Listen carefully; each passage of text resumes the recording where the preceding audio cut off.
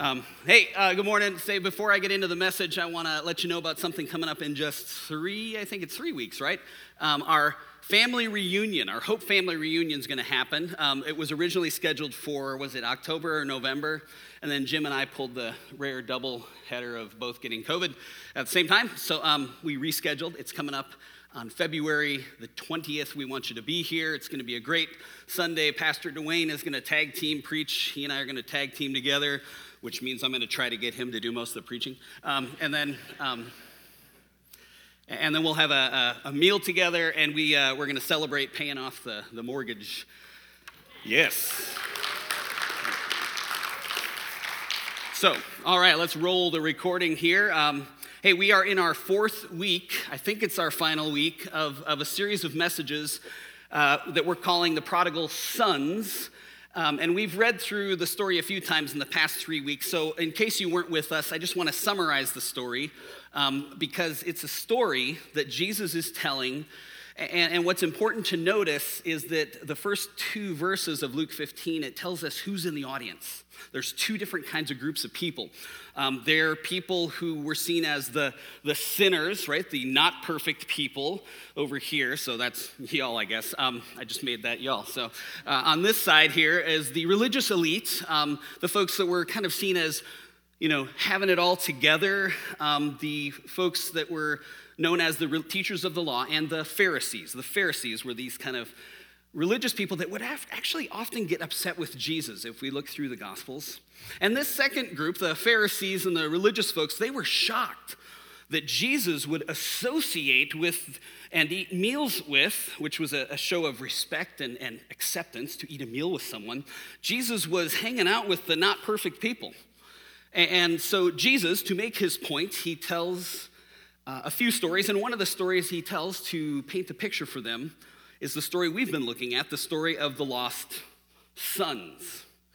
And the first part of the story, which we covered the first 2 weeks, the younger son, it really deals with the younger son, and the younger son comes to his dad. He says, "Hey, Dad, I want my inheritance, and I don't want to wait till you're dead. I want it now," which was very disrespectful in that culture. And the big shock was that the father says, "Okay," and gives him that inheritance. I mean, shocking. All of Jesus' listeners are like, what kind of story is this? What kind of father is this? Even maybe more shocking is the father then allows the son to choose to leave home, which he does. Not surprisingly, he blows the entire wad, ends up starving. There's a famine in the country that he went to. And so he decides, maybe I can come back home. Maybe if I go home, I could at least be like a hired servant in the house. So he goes back home. And if you remember this part of the story, the father is actually watching for him, sees him coming, and runs to his son. It says he hugs him, he kisses him, he welcomes him home, and then the son starts with his dad, I'm sorry, I've blown it, I've done this, I've done that. He doesn't get to the hired servant plan because he realizes it's not about that. It's not about hired servants. My dad loves me. And so his father restores him in the family, takes their best prize cattle and does a barbecue with them, throws a massive party for the whole village. That's part one. Part two is the story of the older brother, which we looked at last week, and we're going to look kind of between both stories this week. But the older brother part of the story tells us that he's out working in the fields like he did every day, I'm sure, and he hears the party as he gets close to the house. And when he finds out there's a party and what it's about, he gets ticked. He refuses to go in. The father, it says, comes out and pleads with him. He didn't have to do that. He could order him. But the father has this humble love that allows the older son as well to make his choice. He allows him to choose. That's part of love. And it says he pleads with his older son. And then the older son lashes out at his dad, essentially saying, it's not fair. That brother, your son, squandered everything, and you throw him a party, and here I am slaving away, and you don't even give me a little goat to have a little shindig with my friends. And then the last two verses of the story read this way. The father, I imagine, is brokenhearted as he said to him, look, dear son, you and I, we're very close. Everything I have is yours. Remember, the younger son took his half. Everything I have is yours. we had to celebrate this happy day because your brother was dead. And he's come back to life. He was lost and he is found. And that's the story. It's a beautiful story. And again, reading it with the context in mind of who Jesus is telling the story to is so powerful. And the fact that on purpose he told this story in front of a group of, not perfect sinners is the word used there, and then the religious folks on the other side of the room. Who did the younger son represent? Which one? Which group? Yeah, the sinner, the imperfect people. And who was the older brother? He represented who? Yeah, the Pharisees, the teachers of the law. So they're hearing this story in very different ways. Part of it's making some of them cringe, and the others are rejoicing. Jesus is calling them out. And what I've been thinking about the past few weeks is this. When younger sons and daughters come home, when they come home, will they find a church of older brother Pharisee types? Or will they find a church that displays the heart of the Father God by celebrating and throwing a party? Now, when I ask that question, like what kind of church do we want to be? I do know what's true of us is that we are a church with a heart for lost sons and lost daughters and wandering people. And for many, many years, Hope has been that kind of place. Pastor Dwayne and Sherry installed that in our DNA many years ago. Hope is a grace-based family where anyone can find and follow Jesus. And the good news is, because for all of us, like the younger son in one way or another, we have to be able to know that we relate to that younger son side. And we want to remember that we needed amazing grace. That amazing grace, especially if you've been following Jesus for a while, we have to remember that same amazing grace that the younger son needed. It's the same grace that we still need today. It saved us, changed our life, points us in a different direction than we would otherwise be going if not for Jesus. That grace is still real for us today, no matter how long we've been following Jesus. And so we can't take it for granted that we're going to be the kind of church that welcomes people home. We have to pay attention to this. We have to. Because if we lose track of our gratitude for the grace of God, it's really easy to slip into that older brother place. John Ortberg says that every prodigal that comes home, and that's all of us, but for every prodigal that comes home, one of two things will happen to you. Either you will become like the father, or you'll become like the older brother. And I would add the word eventually, because it doesn't happen right away. It can be very, very subtle. Nobody intends to act like the older brother. I'm sure the Pharisees, if the ones that realized what they were doing and the lights came on, they were like, oh no, what have I done? I had no idea. But it can happen without us realizing this. So I want to compare, I had like 8 different ways, not enough time for that, just a couple different ways between what the father heart of God looks like and how we operate from that versus how the older brother religious types operate.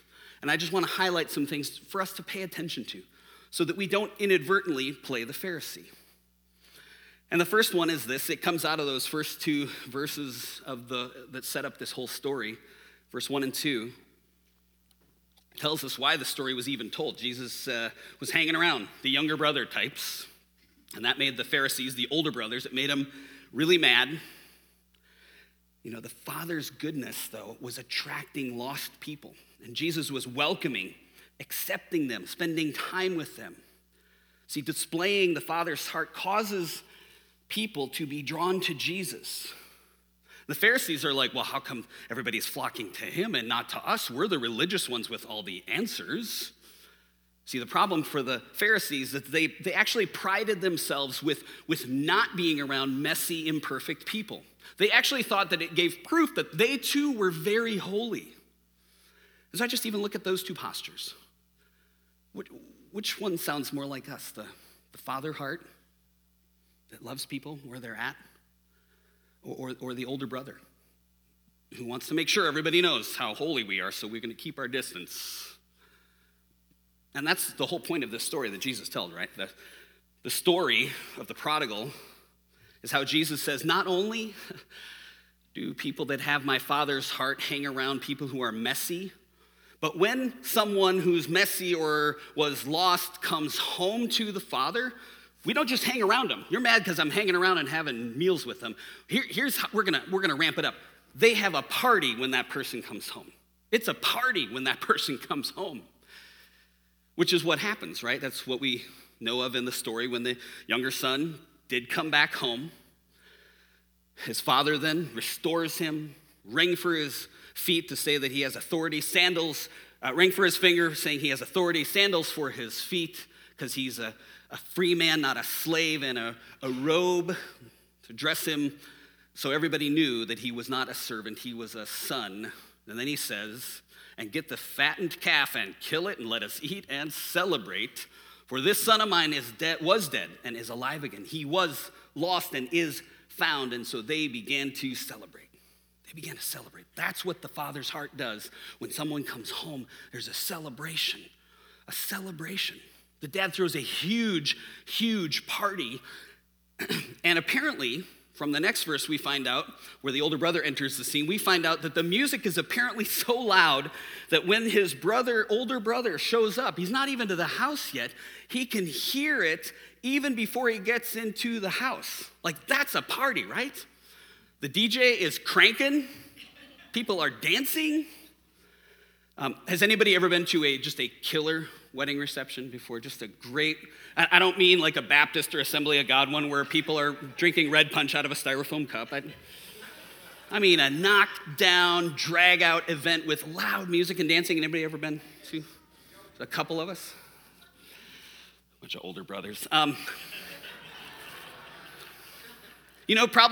Maybe what happened is, the DJ had just bumped Usher, the Yeah song, and then everybody's up, right? Everybody's up on the dance floor.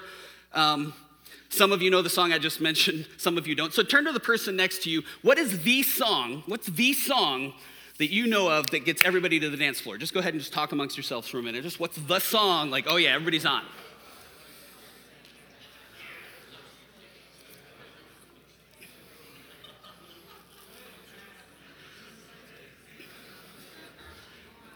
Go Shorty, it's your birthday? Yeah, I won't say any 50 Cent. All the way. All the single ladies. Oh yeah, okay, so let's get a few here. All the single ladies. All the single ladies. That works. You know what? My sweet wife had to be pulled off the dance floor at our wedding reception when that song came on because she was no longer a single lady. So, anybody else? What are some other ones that just get everybody dancing? YMCA, yeah, it's fun to stay at the YMCA. I should have practiced that. That's good. Anybody cool in the gang? Prompt any? Celebrate, good times. Come on, yes. There's a party going on right here. What was this one? The chicken dance. I won't even try, but that works. We're on Facebook and it might be forever, online, so I won't even try that. Cool in the Gang actually is very underrated. Anybody know the hit song, Get Down on It? You know this one, right? And they're also very profound because they ask such a good question. How are you going to dance if your back's up against the wall? Get your back up off the wall. Which is a profound question because how are you going to dance if your back is against the wall, right? So, okay, just me. Where were we? Okay, here we are. The older brother, right? He hears the music. He hears there's dancing, there's a party going on. Now, if everything was right in the heart of this older brother, he would enter into this party that the father is throwing because it's his dad and he trusts his dad. No matter what reason, my dad's throwing a party, he's happy, I'm in, but he's suspicious from the beginning. Verse 26, he asks the servant, what's up? And the servant tells him, hey, your brother came home, your father killed our best calf because he's back and we're having a party. And so the older brother's response is he became angry and refused to go in. Now remember, in this story, the people listening, Jesus is calling out the Pharisees and the religious leaders, and he's saying, hey guys, those people that you look down on as sinners, they're coming home to the Father. You see it right here. They're coming home, and they're your brothers and sisters. This is beautiful. But your response is to sulk and be mad? See, the Father throws a party. He didn't even get all the story. He throws a party. And the Pharisees, they're offended by sin. Apparently, they're more offended by sin than God is. Which makes me wonder, again, what kind of church will we be? What kind of son or daughter are we? Are we ones that demonstrate consistently the heart of the Father? Or do we find ourselves drifting into that older brother Pharisee zone sometimes? Let me ask a hard question that I don't have on time to unpack, which is always fair for small groups this week. You know, you'll get to unpack this, I guess. How does other people's sin make you feel? Like when you watch somebody do something that you deem as wrong or that you believe God deems as wrong, do you see that and feel disgust? Do you feel disgust like, how dare you? Do you feel that? Or do you feel compassion? See, the heart of the Father, right, sees his younger son coming home. His heart is filled with what? Compassion. And he runs. He didn't even get the story. He didn't even get the apology yet. His father ran to him even though he had not yet said a word. And so I wonder, even when people are in a mess, even when they are broken, even when they're making horrible decisions, do we feel compassion for them? Because that sounds a lot like the Father. Or does envy, disgust, and judgmentalism seep from our pores? See, that's more like the older brother, isn't it?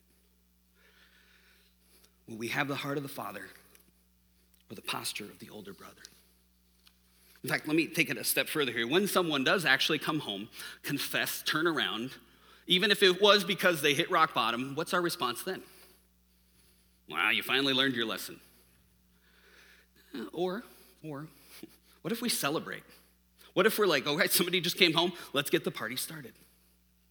See, church, instead of judging or excluding ourselves from people whose choices we may not agree with, whose politics we may not agree with, whose belief systems we may not agree with, can we just throw a party and celebrate and embrace people because they knew they needed Jesus and they're heading back home? I want to highlight one more difference between displaying the heart of the Father versus that posture of the older brother, one that's just very tempting for us. Look at how the Father came out to the older brother in verse 28. It says, the older brother's being I got to find the right word, not good guy. And he's pouting, right? He's pouting on the porch. Verse 28 says, so his father came out and pleaded with him. He pleaded.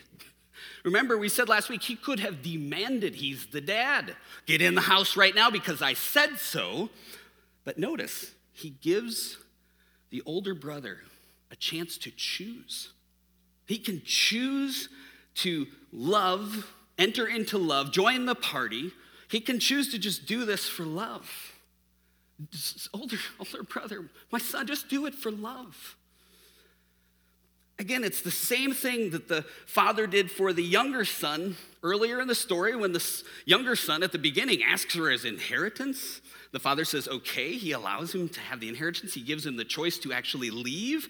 He allows him to leave even though he knows he's going to make a mess. He gives him the choice. Whew. What strikes me is that Jesus is saying about the Father that out of love, the Father allows us to choose. And while he wants us to choose him and choose love, he doesn't threaten, cajole, shame, pressure, or make demands. The Father's heart is invitational. It is love-driven. As if he's saying, sons, both sons, younger and older, this is all about love and relationship. This is not about duty or obligation or pressure. This is all about love. That's what the Father's like, which is in stark contrast to the posture of the religious folks. They wanted everybody to obey the rules, to do their duty, and toe the line, a line that, by the way, they drew for everyone else. And in verse 29, we see the older brother is being pleaded with by the father, and then the older brother, his response, no, he's not going to enter in. He's not going to. He launches into his speech, which is essentially, I'm the good son. I did the right thing. I slaved away. I obeyed. I did what I should do. I did my duty. You owe me, Dad. Whew. Which again, very much like how the Pharisees, religious people today, same thought, same deal. And sometimes it's how we treat each other in the family, right? Let me ask it this way. When you or I, when we use pressure, shame, demands, obligation, and duty to try to get people to do stuff, does that sound more like the father or the older brother? And again, who do we want to be? Who do we want to be? What culture will we as a church choose? What's our motivation? To follow Jesus or to serve? Do we invite people into it and for them to do it for love or out of duty and obligation? Do we invite people into the goodness of God? Or are we using shame and pressure like the Pharisees did? It's so subtle. I thought this week of a story where I kind of got nailed as an older brother here. This was probably nearly 20 years ago. Benny or Troy, one of you guys might have been in the room for this. Dallas Demmett, who was the wise sage in a group of a bunch of young 20 and 30-something knuckleheads, of which I was one. He was with us. And I guess I must have been using the word should as a reason for doing something. Well, we should do this, and Christians should blah, blah, blah, blah, right? And Dallas gave me this very wry smile, and I'll never forget this. He said, wow, that's a big pile of should, isn't it? I was like, what did he say? Right? Yeah, there's a lot of should in the room right now. And unlike some of you, we all started laughing, so pretty soon one of us, I might be the one that said, wow, yeah, man, you better be careful not to step in that should because you'll track a lot of should around the room and things will start smelling pretty shouldy. So,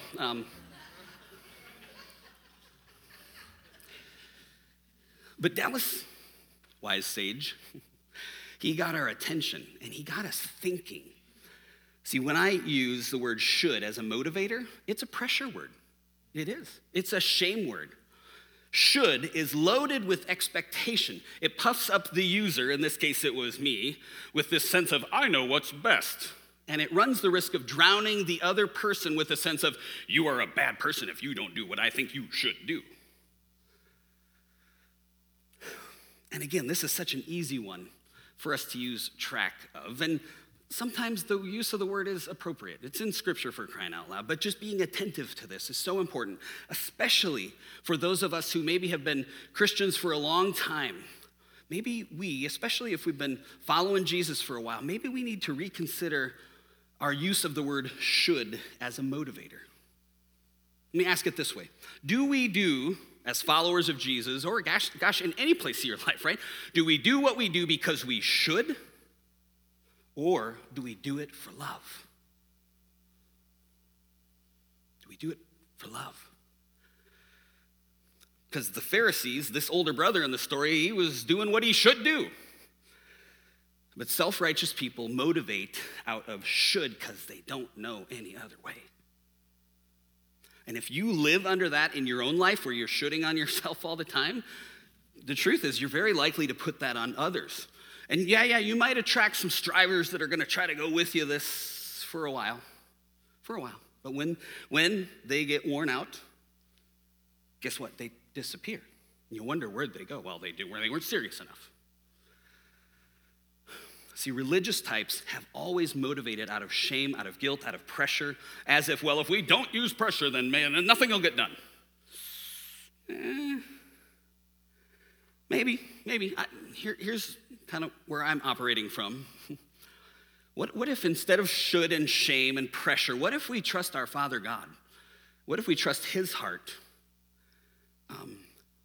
What if we believe that we too can do what we do and do it for love, not out of should? Like we still serve, we still take responsibility for our family, we still take responsibility for our church family, but instead of doing it for shame and pressure, we do it for love. See, the Father invites us to relationship with him, and we go, oh, yes. And out of love, we enter into a life of following him, of doing it for love, even when we don't feel like it. And that's still not pressure and shame. That's still not should. That's very different, that religious posture. Instead of going, even when I don't feel it, I know this is about love, and I want to follow Jesus. I want to follow his way. I want to accept his invitation.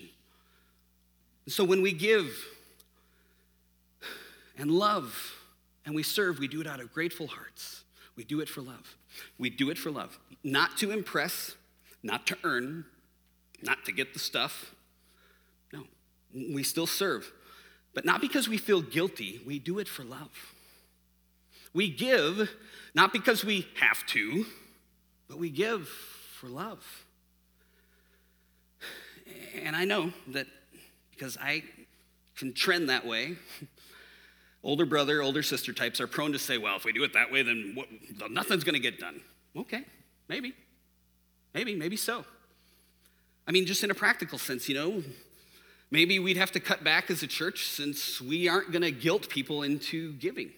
And truth be told, we're far short of what we need. So we could try use guilt, or maybe, as God knows, cheerful, grateful givers will overflow with generosity as love becomes the motive, as we do it, as we give for love. So we give out of love, and we serve out of love. Listen, we don't have enough kids' help. There's a lot of people doing more than their rotation, and we need 5 or 6 more monthly volunteers one time a month. And these are our kids. Like, they're part of our church family, and whether you have an empty nest or not, these are our kids that God's entrusted us with. And we could try to guilt you into helping in this area or any other area. But what if instead, out of love, 5 or 6 more hearts overflowed and said, yeah, you know what, this is my church family. And maybe kids kind of wear me out, but I want to serve. I want to do it for love, not out of shame or should or pressure. I want to do it for love. Like, are we going to here at Hope, are we going to guilt people into serving? No. We ask, we invite, and we trust that people will respond, not out of guilt or pressure, but out of love. And I'm convinced that the kingdom of God runs on love. That reflects the heart of the Father. The Father does it for love. Jesus does it for love, and you and I, we do it for love. So, Hope family, let's trust in the love and the grace and the goodness of the Father and watch what he did and do like he did and be invitational in our posture. Let's do it for love. And when we catch ourselves going down the road of should or pressure, let's stop. Whether it's in our own life or with each other, let's stop if we're going down that road and let's come back home to the Father.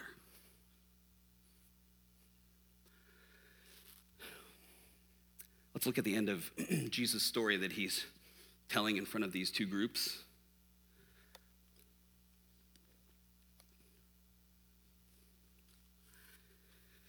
Where we leave off here is where the older brother, right, he had vented all his self-righteous indignation on the Father, because it's way easier to sit on the front porch and judge, isn't it? When we judge others, we project the worst onto them. That's the heart of the older brother, and I know about that heart. That's what he does in his just lashing out speech. I know that I can get stuck in that. But then, the Father talks to his older brother with tenderness, humble love, just like he talked to the younger son. Verse 31, his father said to him, look, dear son, you and I are very close, and everything I have is yours. We had to celebrate this happy day, for your brother was dead and he's come back to life. He was lost and he is found. And again, remember, the younger brother took his share, right? So everything that's left, the father says, you wanted a goat? Son, it's all yours. Every calf, every goat, every board, every nail, it's all yours now. See, the older brother had not experienced the heart of the father, even though he stayed right at home. He was lost, and he never left the house. He was lost. That's why it's the prodigal sons. Older brother, you don't have to live slaving away. You're a son. You know, it's like the kid knows the game, he knows the rules, but he's missing the point because he didn't know the heart of the father. He didn't know his father's heart. And the father says to his son what the father says to us, I believe, right now. It has always and only been my love. What I'm offering you and have been offering you all this time is me. And if living at home with me is not enough, then all the parties and properties and goats in the world will not be enough. And every time somebody else is celebrated or there's a party, it's going to stick in your craw. It's going to choke your heart. I mean, when the father answers this older son, he is so gracious with him, right? But at the same time, he's firm. He's not going to apologize. He's not going to stop the party. And by the way, that's what the older brother, the older son, that's what he's after. That's what the Pharisees are after, right? He wants the father to feel really bad about what he's doing and call the party off and punish the younger son, but the father will not do that. And the Pharisees wanted Jesus to stop hanging with sinners and start condemning them for being so messed up, but Jesus will not do it. And today, the heart of God longs for a church where prodigal sons and prodigal daughters can come just as we are. A place where messed up, not perfect people belong. A grace-based family where anyone can come and find and follow Jesus. See, God longs for a church where the people who are already inside of the church embrace others, especially so-called outsiders, right away. Not standing back, crossing their arms, saying, well, let's see if they stick around and straighten up first. No. There's a party going on. There's a party going on. And friends, that is the kind of church we are. And we've been that way here for a long time, and it is so beautiful. But again, it's so easy to find ourselves drifting back and forth from the heart of the father and then this posture of the older brother with some things. And that's why I just want to make sure we check in on this. Like, think about, how are we treating people? I mean, heck, how are we treating ourselves? Because if we can't be gracious toward ourselves, we sure are not able to have grace for anyone else. If you use shame on you, you're going to use shame on them. See, in their arrogance, the Pharisees in this story, they were angry about these people who were turning back to God. They couldn't see how crazy it was. So the Father reminds them through this story of Jesus, these messy people that are coming home, they are your brothers and sisters. I am not going to stop the party because the lost are now found. The dead are now alive. Can't you see that? It's maddening. And at the end of the story here, the father has to be thinking, for so long, I lived in sorrow over my lost younger son. For so long, every day, I was looking at the horizon to see if he had returned. Now I have him back. But now that I have him back, must I lose the heart of my other son? And then there's silence. Just picture this. There's silence from the father, the older brother. I imagine the father looks into the eyes of his older son, and what does he see? What does he see when he looks in his eyes? Confusion, hurt, sorrow, anger? We don't know. And again, picture Jesus' listeners, this whole crowd of people, the not perfect sinners and the religious Pharisees, all the drama, all the tension of this moment. Some of them are filled with joy because as they've heard this story, they think, that was me. I was the younger son. I was lost, and now I'm back home. And Jesus says, my coming home is cause for the God of the universe to celebrate by throwing a party. But some of Jesus' listeners were burning with anger because they knew exactly who he was talking about when he talked about the older brother.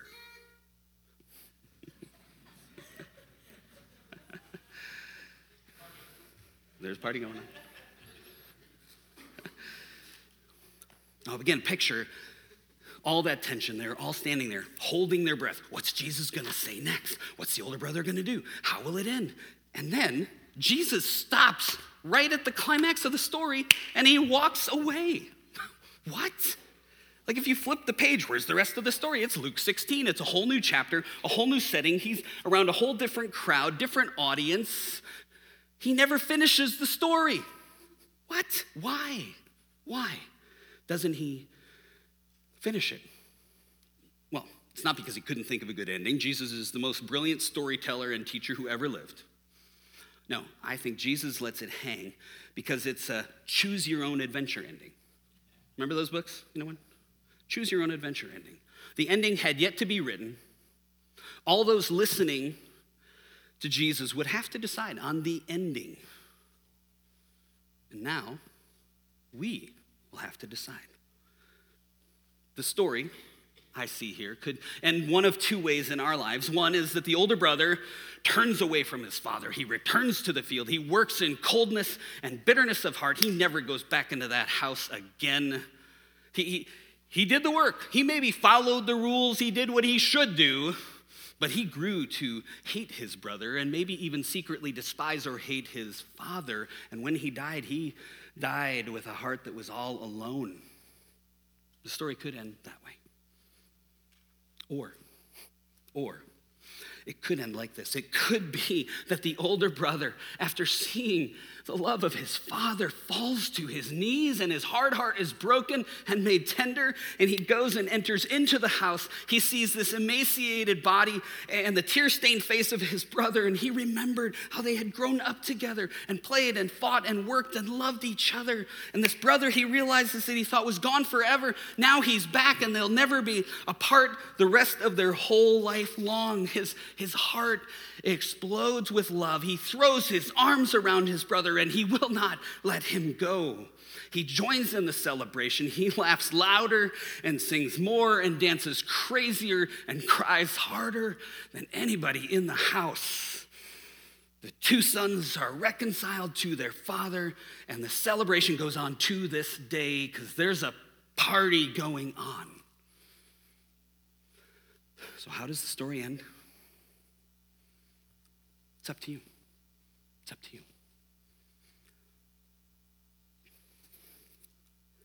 As I was praying over this message a couple days ago, I sensed Jesus ask me, Doug, what do you want out of this sermon? And I was like, well, I want to emphasize the kind of church family that we are.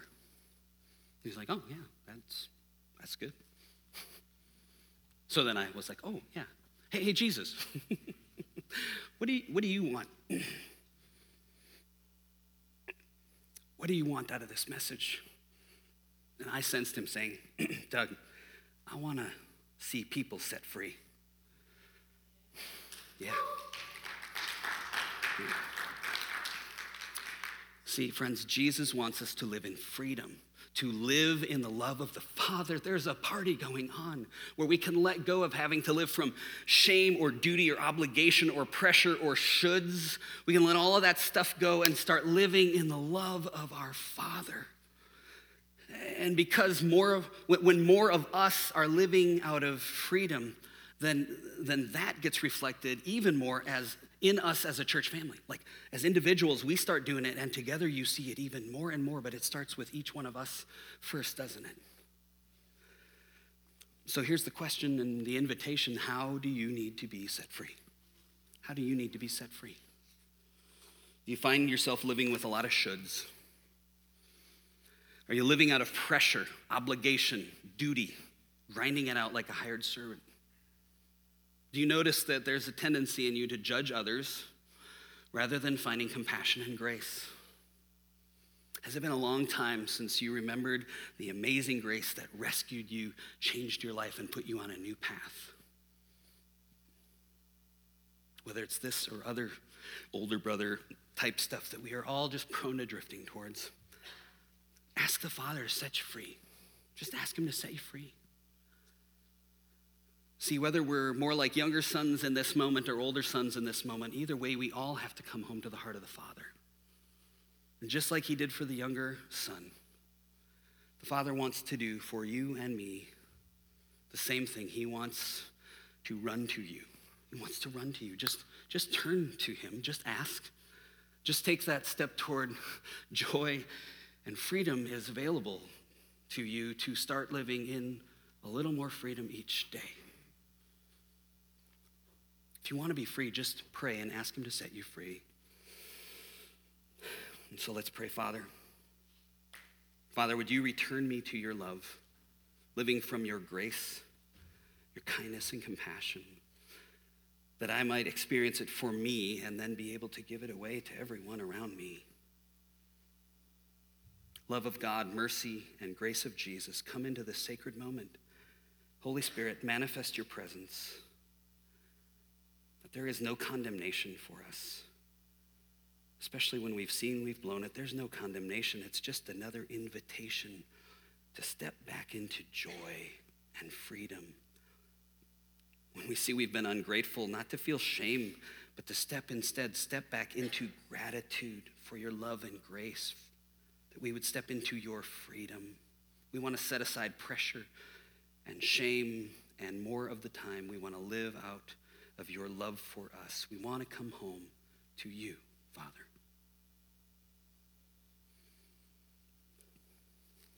Amen.